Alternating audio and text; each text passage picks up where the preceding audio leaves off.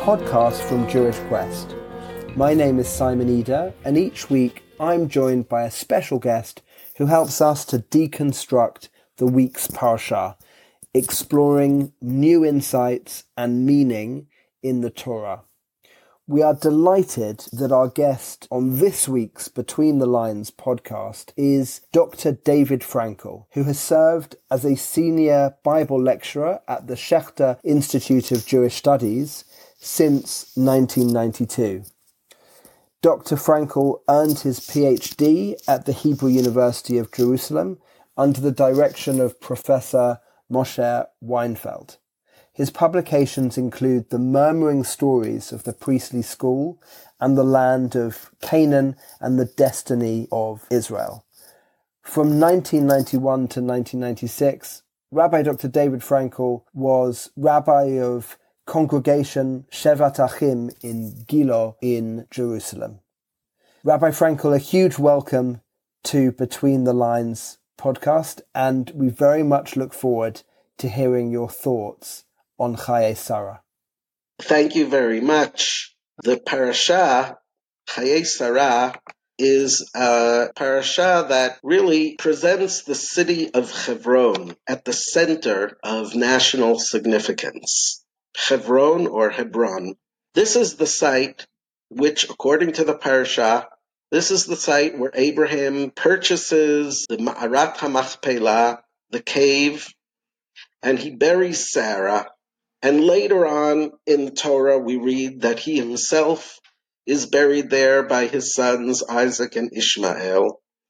And even later in the book of Genesis, we hear that Isaac and Rebekah and Jacob and Leah are all buried in this one cave of Machpelah by the city of Hebron. And this makes this location, Hebron, which was in the heart of the Judean hills, a center of national significance. It is the place where all of our patriarchs and most of our important matriarchs are buried, and therefore is of central significance. There are several indications, somewhat subtle, however, that this idea of the Arat HaMachpelah, of the cave by Hebron, as a national burial site of all the great ancestors, is really a late construction that developed at a late stage in biblical history. And I think it is important to deconstruct, so to speak, or unpack how this idea of Hebron as the single burial site of all of our patriarchs and matriarchs developed and was constructed at a relatively late stage in the development of biblical literature, so that we can appreciate its nature as constructed history. So, as I said, there are certain subtle indications of this constructed nature, meaning that this isn't the way the story of the patriarchs and matriarchs and their burial was always told. So for one thing, it is really, to me, significant to note that the story of the cave of Machpelah at Hebron is never mentioned in the entire Bible outside of the few references to it in the book of Genesis. Nowhere in the book of the Psalms, nowhere in the historical record, nowhere in the prophets is this idea of the patriarchs buried by Hebron ever mentioned at all. The place is never mentioned. Not only that, Hebron, is often mentioned outside of Genesis, but never is it mentioned that that is the place where the patriarchs are buried. Now, this is kind of odd. If this was the burial place of all of our patriarchs and matriarchs, it's such a central idea one would think that it would be reflected somewhere in the Bible outside of these few references in the book of Genesis, but it is not. And the rabbis were sensitive to this problem, to this gap, and they tried to fill it in. And I'll give you just one example of how the rabbis tried to fill in this gap. According to the story of the spies, which comes later in the book of Numbers, when the Israelites reached close to the promised land, they were told to send out spies to check out the land. And one spy in particular, by the name of Kalev, went to Hebron. Now, the rabbis wondered, oh, Kalev, this spy, goes to Hebron. What is he doing there? It must have been, the rabbis surmised, to go to the Ma'arat HaMachpelah, to go to the cave of the ancestors and pray at the ancestral graves of Abraham, Isaac, and Jacob and the matriarchs. And Caleb, indeed, was a good spy, one of the good spies in this story. So he must have gone to Hebron for that purpose. The problem, of course, is that even though Kalev is said to have gone to Hebron, there is no mention of him going to the Ma'arat HaMachpelah. There is no mention of the patriarchs at all in this story, and certainly not of their burial place. So this silence, this complete ignoring of this whole tradition throughout the Bible, and all the times that Hebron is mentioned in the stories of King David, where he makes that his capital before he moves to Jerusalem, never is there mention of this founding idea that the patriarchs are all buried there. All of this has to mean something. And I believe that this shows that the tradition of all of the patriarchs being buried in this site is a very late and tradition, and one that did not gain much traction in ancient Israel and did not gain acceptance until a much later period. And this can also be seen from another part of the book of Genesis. And in Genesis 50, verse 5, these are the words of Joseph to the king Pharaoh after Jacob had died. My father had adjured me, saying, behold, I am about to die. In my grave, which I hewn for myself in the land of Canaan, there you are to bury me. Now, Joseph continues, I will go up, if you please, and bury my father, and then I will return. And notice what Joseph says that his father Jacob had told him. Jacob had said, in my grave which I had hewn for myself in the land of Canaan. Now, from other verses, such as Genesis 33, 18 to 19, we can see that what is referred to here is not Hebron, is not Hebron, because Jacob did not dig the cave of Machpelah that was purchased by his grandfather Abraham. Jacob apparently is referring to a totally different burial site, and that is the burial site which appears to be in Shechem. Because in Genesis 33, verses 18 to 19, we read that Jacob bought and dug a plot in Shechem. And now in chapter 50, we read that Jacob asked his son, Joseph, that Joseph should bury Jacob in that plot in Shechem. What we see from these verses is that there was a totally different tradition about Jacob's burial. Jacob was not to have been buried in Hebron, but rather in Shechem, Nablus of today. And what is the difference? Nablus or Shechem is part of the northern kingdom of Israel, whereas Hebron is part of the southern or capital of Judah. So what do we have here? We seem to have here an early northern tradition about Jacob's burial and a later Judean attempt to say, no, Jacob wasn't buried in Shechem in the north.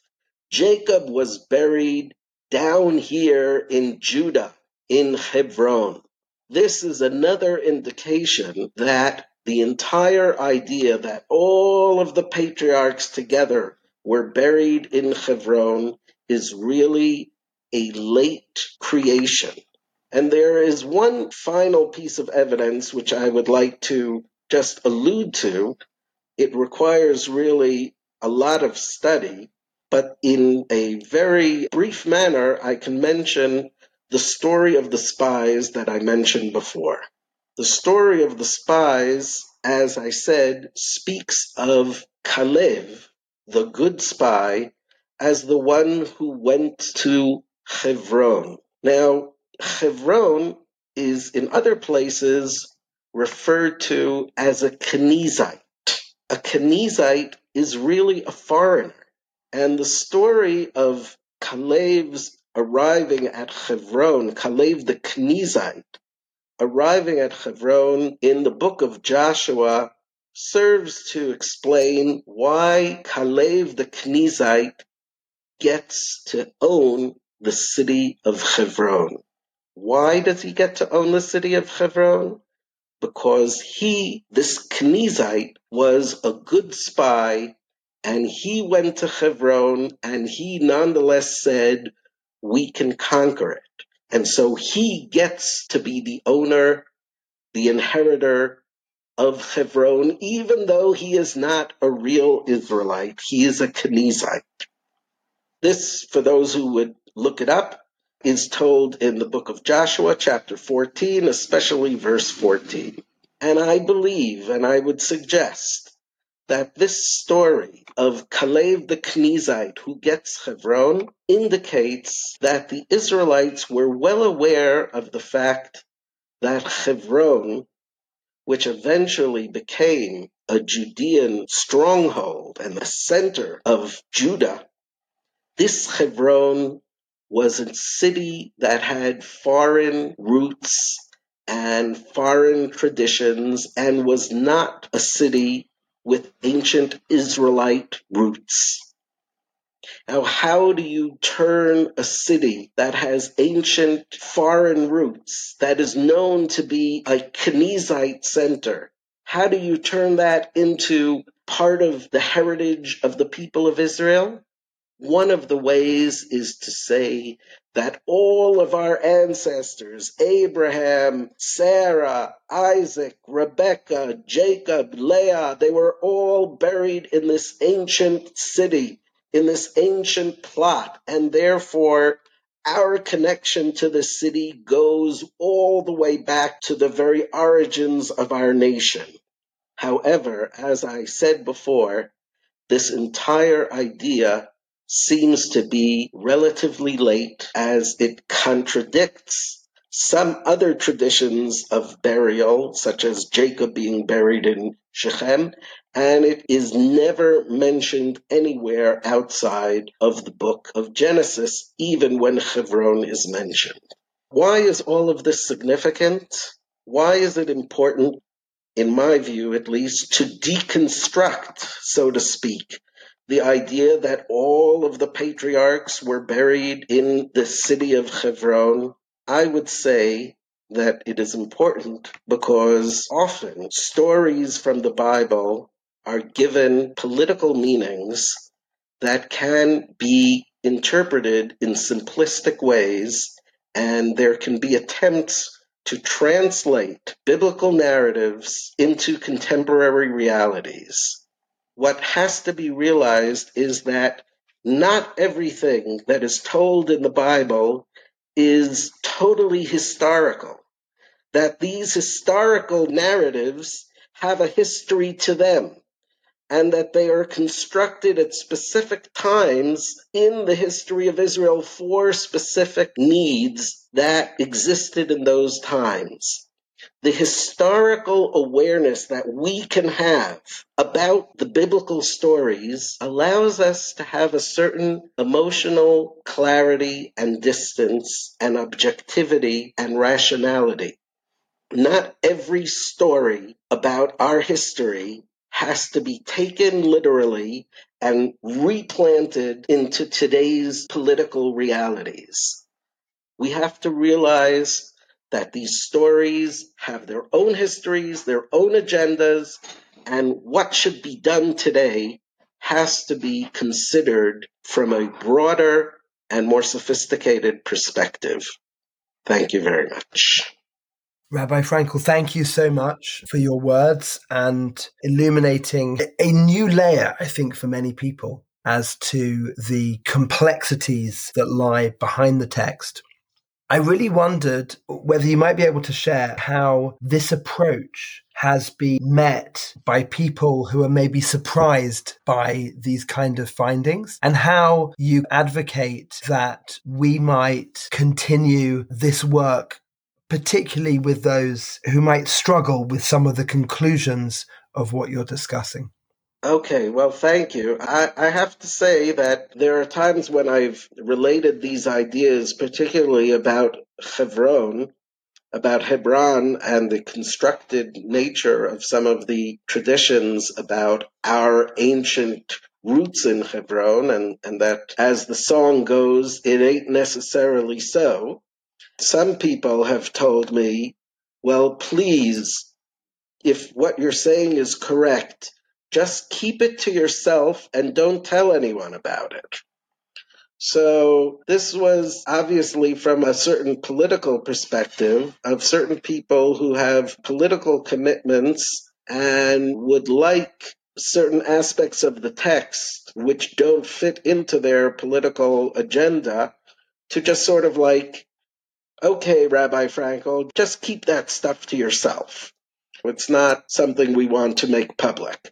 Of course, I would say that all truth should be made public, or all understanding of truth should be made public and ambiguous about it. What we're really talking about is the connection or meeting between the Bible and contemporary politics. That is what I am alluding to here. Okay, because the city of Hebron is a city that has a tremendous amount of both religious and political power and significance to it.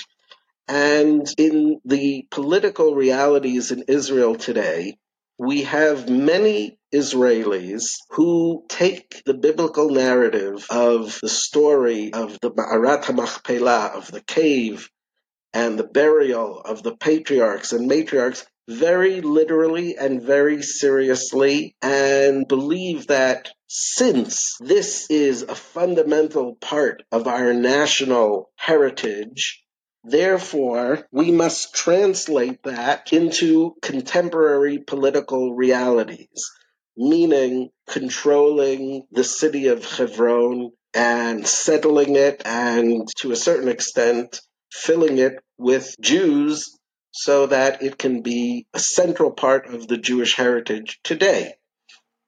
In other words, they take the biblical narrative literally and seek to translate it on the ground into political facts.